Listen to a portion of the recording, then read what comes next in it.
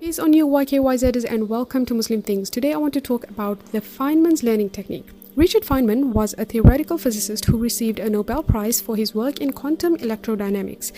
One of his nicknames was the Great Explainer because he was able to boil down incredibly complex concepts and explain them in simple language. He was notorious for asking his fellow mathematicians to explain concepts in simple language to test their understanding.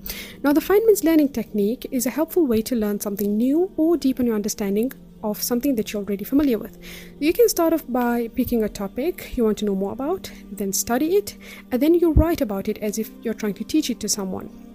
And it would be better if you spoke with it, like a teacher does. This helps you understand where your knowledge is solid and pinpoint the areas where you are shaky. After you're done with that, you repeat the process, but this time you will try to explain it in the simplest way you can.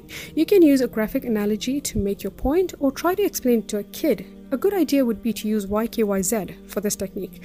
Why? Because it has short 90-second casts and it sort of forces you to bring more meaning in less words, making it, I think, the perfect place for this technique.